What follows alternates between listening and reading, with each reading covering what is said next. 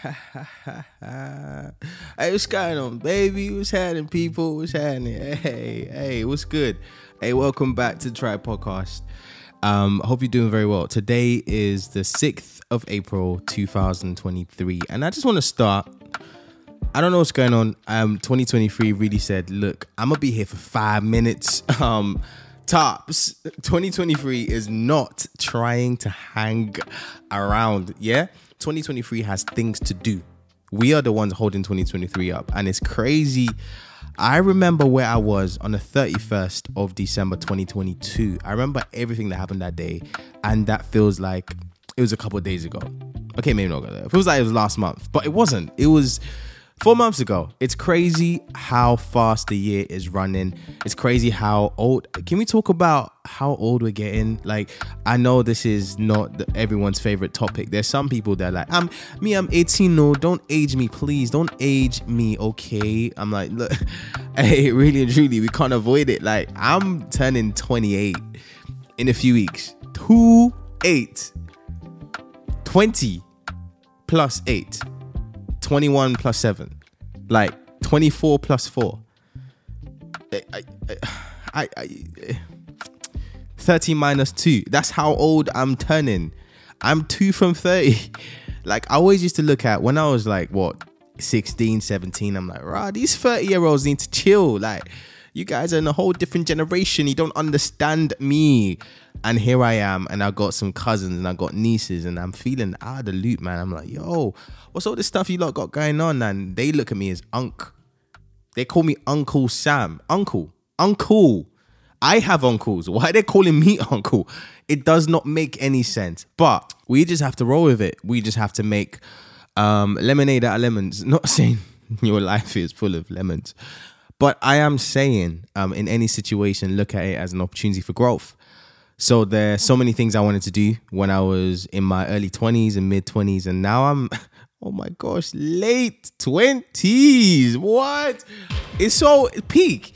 You know, when you're filling out forms, 1995, you need to scroll further now. Before, you don't even need to scroll. It was there. Like, it was there. When were you born? 18th April. You don't need to start scrolling up. Like, now I have to scroll up and up. And sometimes I'm feeling some of these websites are bare slow in it. So they make it seem like you're older than you actually are. I'm like, why am I scrolling for time to find my age? Like, what's going on? But anyway, you got to make the best of it. I'm getting older. I'm getting wiser by the special grace of God. And I think every other area of my life is better than it was a year ago. And that's one of the beautiful things about getting older. You just accumulate wisdom so much faster. You accumulate wealth because you know that you start to diversify streams of income, and you start to become incredibly self-sufficient, you know, way more than you were in your early 20s. It's just an opportunity to just do it, be happy and celebrate life, because the same way we are saying, oh my gosh, we're growing older, we're going to be here when we're 60 going, where did all the time go? So please keep on loving Jesus and enjoy your life. Yes, the two of them can coexist. I don't know. Can I? Thank you. Thank you. I was wondering where those clams were. The two of them can coexist. You can love Jesus. You can enjoy your life. I'm not saying that you go to the club. Don't have to go to the club. But I'm saying you can do other things. Go traveling, man. Go out with your friends. Like, enjoy. Go out for a little drink or something. Like, you know, like, be merry, you know, be happy, be joyful, you know, go for games nights. Like, I don't know, go on a solo holiday. Like, you don't have to wait for everyone in your squad to be ready, because sometimes it feels like you're waiting for an eternity. And I'm talking to myself right now, because I got a couple man, that I've been asking them for 6 years now. Now, I'm not even exaggerating. It's been like 6 years. I've been asking the man them, yo, can we go to like Paris? Come on, Paris, that we can even take a train. To get the man them to be organized is peak. But anyway, we're here, and the Lord is good, and his mercies endure forever. All right, so I did say we would continue with some Q&As, and I saw some really cool questions here that I wanted to kind of dig into. So let's just get straight into it. So the first one is kind of cool. You recently spoke about being tired and taking a break. What do you enjoy doing to relax? So I'm a bit of an introvert. I like my own space. I like my own surroundings. So I'm a homebody as well, which doesn't help because I love to be at the house. So most of the time, if I'm not like touring, and even recently when I do tour now, I try to get like an extra day or two. Hey, can I see the city? I want to just relax. Just want to go for a nice meal, see the place, be a bit of a tourist. So what I do to relax when I am on tour, I try to do both work and, play, or work and fun. So I do like to sightsee. But when I'm in my house, I just rest. I watch YouTube. And on that topic, isn't it funny how like YouTube and Netflix have taken over television? Like I live in a 1-bedroom flat right now and I don't have a television. And my life is the same like as when I was with my parents with a massive TV in the living room. Like it's the same. I just think it's so cool how the subtle like phasing out of TVs have become. And nowadays, if you're going to get a TV, you just got to make a statement of it. So you got those 80-inch, I don't know, 150,000 inch TV, smart screen, LG 4K, 4,000, 4.52 inch. I don't know, it's just mad. But you got to make a statement. So it's either you just go for them or you just don't have a TV. Like I watch all my series, all the sermons that I want to watch, all the stuff I want to get into. All of it is on my Mac. I do not need a television. But I do watch some series. Like, I'm not one of those guys who's so dedicated to one series. Like, them man, like, oh, don't tell me how it ends. Like, I want to see it myself. I don't care like that, man. At the end of the day, I don't think I've found like any series that's, gripped me so much that I'm so passionate about it. There was a series that came out in Nigeria. It's called King of Boys. It's actually a movie. It's like a sequel. And that was probably the most invested I've been in any sort of series. It was so good. It was so good. If you know about King of Boys, hey, just drop me a shout out on Twitter or something, man. I need to know where the KOB army are. Come on. Shout out to Big Sis Kemi Adetiba as well, man. She's incredible. But that's what I love to do for fun.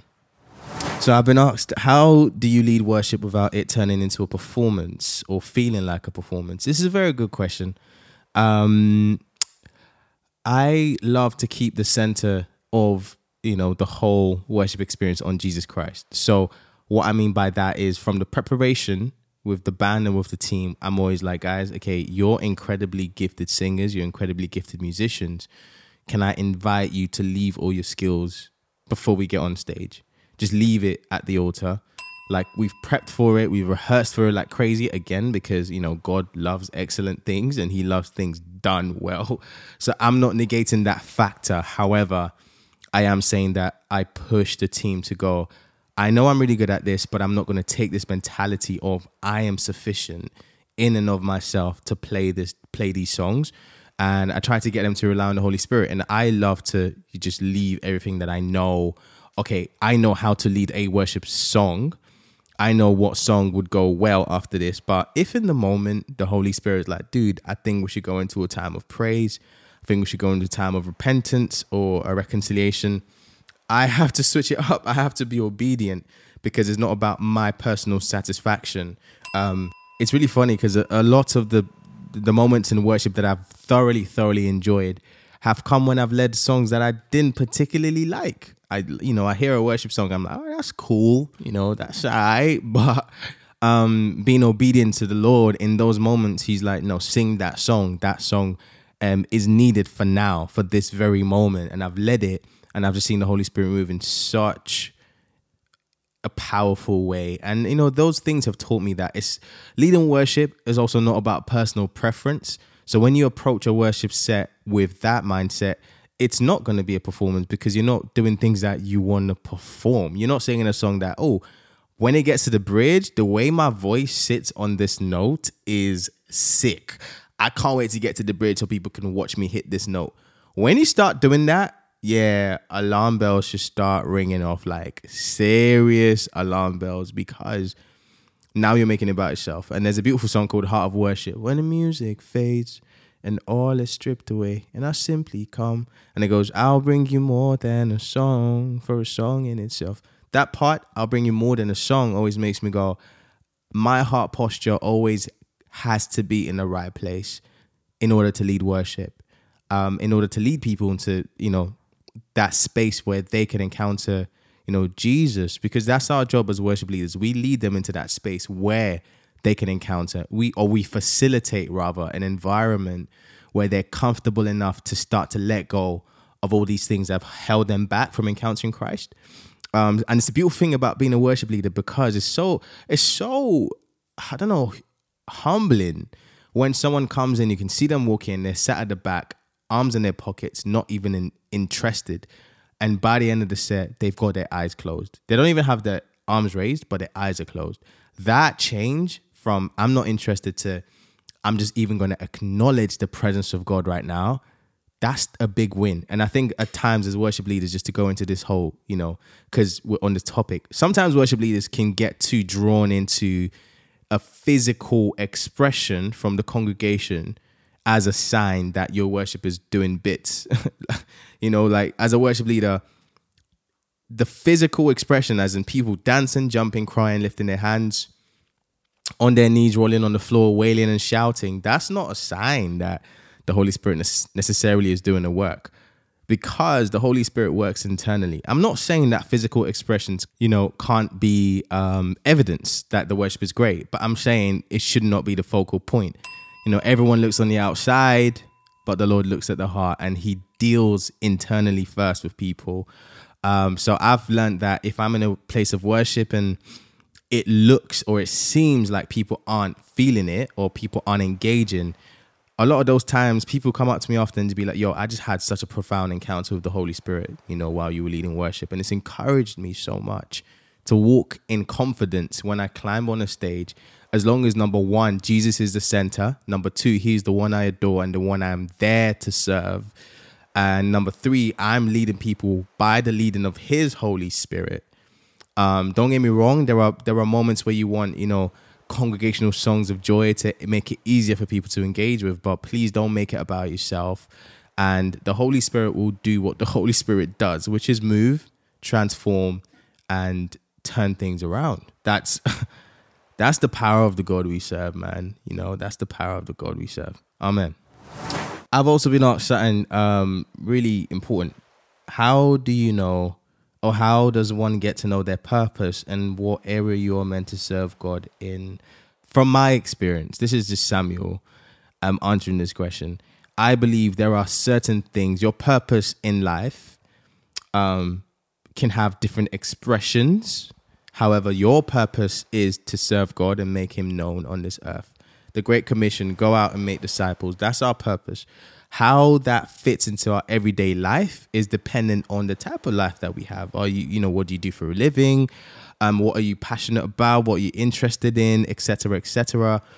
That's what I think. I mean, there are some people who obviously walk in that Great Commission purpose. So like Christian artists, evangelists, pastors, ministers, but there are also other people who work in their purpose of the Great Commission in their places of work. So there are people who do things or evangelize during your lunchtime hours. So my question would be understanding the one singular purpose that all believers have and challenging yourself to fit into that. Because whether we like it or not, we've been commissioned, like we've been given an assignment, a task. Go out, make disciples, go out, spread the love of God, go out, live in a way that glorifies God, to the point where people start to ask, why is this person so different? Like, be a light. Let your light shine so bright that others may see your good works and glorify Father in heaven. A city set on a hill cannot be hid. We are the salt of the earth. So these are all like, hey, go out there and stand out. Go out there and be different and proclaim the love of Christ. Proclaim the glory of God in this earth. Be God's hands, be God's feet. Now, I guess the second part of the question was areas you're meant to serve in. If you're talking in the church context, I always tell people, man, hey, do what you're passionate about, because you won't have to be asked twice to do things. If you just love talking to people, and if you're a raging extrovert, you just love people, you can serve on the welcome team. You can be an usher. You get to have physical contact with people. You get to talk to people every Sunday. If you're a raging introvert, maybe it's not the best idea to be on the welcome team, on the door, greeting people. I'm just saying, I mean, if you want to challenge yourself, fair enough, but just do something that either fits in your skill set or fits in your sort of like soft skills. How emotionally intelligent are you? There are things in the church, like the church, I'm going to say this, the church needs way more emotionally intelligent people. Like there are certain things that happen in the church that need to be said with a great degree of emotional intelligence and empathy. So if you know you're good at just speaking to people and connecting with people and understanding people, you can serve in church. There are some churches that have counseling teams. So we always look at, if I'm not on the worship team, if I'm not a pastor, if I'm not like doing all these outward expressions of service, then I'm not useful. But everyone, and I repeat, everybody in the body of Christ is useful. That's why we're called a body. Like we are all useful. That's what I would say to that. Hope that helps in some way. Hope that helps. All right. So the final question for today, more of a mellow one. It's from a good friend of mine. Shout out to Palumi, man. What has changed in your mental health in the past 4 months? Very deep very deep question. If I'm being honest, I've learned to go easier on myself. I'm someone who's always incredibly task orientated. Like, okay, what's the next thing? It was so evident after Cold Out Live in London, like the biggest thing I've ever done musically. I woke up the next day and I talking to my manager, like, all right, cool, what we got next? Like, can we drop a flyer for Atlanta coming and for Ottawa and Toronto? And I had to caution myself. I think I've learned to celebrate myself a lot more, but at the same time, just take a chill pill and go easy on myself. I realized that whenever I have so much to do on my to-do list and I maybe complete 5 out of 10, I'm the kind of guy that would say, I've got a free day tomorrow. I can do 35 things. But really, I only have the capacity to do 15 and do them efficiently well. So when I get to the end of my day and I've only done 15, I don't celebrate the fact that I've done 15. I bemoan the fact that I did 15 out of 35. And that has, seeped into my music career and even other areas of my life that I just want absolute perfection every single time. And it's something I had to pray about. I said, Lord, I am trying. I want to be good at stuff. I want to be excellent. I don't want to take this for granted. I don't want to take this gift for granted. So please help me. And God is like, no, you're not doing it. You clearly are doing okay. Just managing my expectations, managing my tasks better has helped clear up so much space in my head.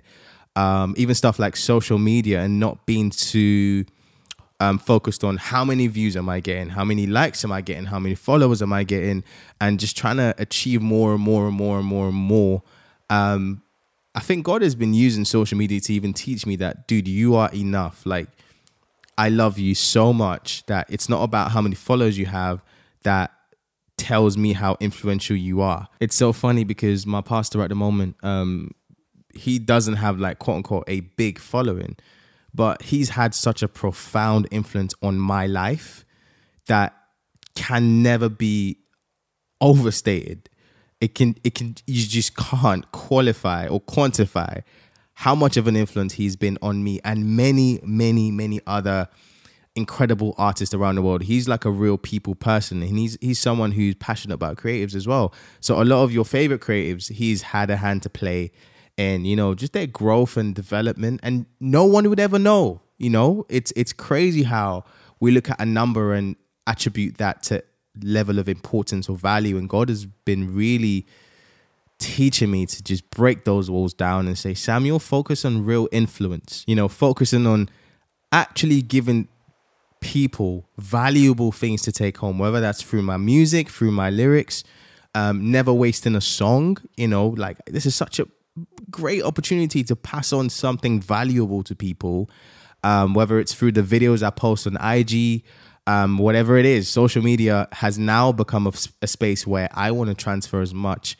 value as possible, and not care about the numbers it gets, because if it's 10 people who's like to post and there's been one person who has been on the brink of making a wrong decision, and what I've said has blessed them so much that they made the right decision, then in that case, I have been influential, as opposed to 10,000 people just liking a video, watching me dance. I'm not saying I won't ever dance on IG, but I'm just giving an example, because we can often look at the numbers and go, well, this one clearly got way more views and had way more likes, so that's great content. And this one had only 10 likes, so that's probably not good content. But the value and the content of those two posts are very different, and you clearly know which one is more beneficial. I don't need to say it. So that's how God has been teaching me about, how social media has an effect on my mental health and how I need to just get a hold of it. And just to anyone out there, man, if you're a content creator and you're going, man, my following isn't big enough, listen, keep posting that content. All I would say is make sure the content is as meaty as possible, full of life. Let the content be something that people would watch and go, I'm glad I watched that today. I'm glad I read that post today. That post has blessed me so much. They might never even DM you. You might never know how influential your posts are, but keep going, man. Keep going. Scripture says, I don't like being that guy. I think it's Colossians 3:23, like, work as if you're working for God. Work at everything, every single thing you're involved in, as if you're doing it for God.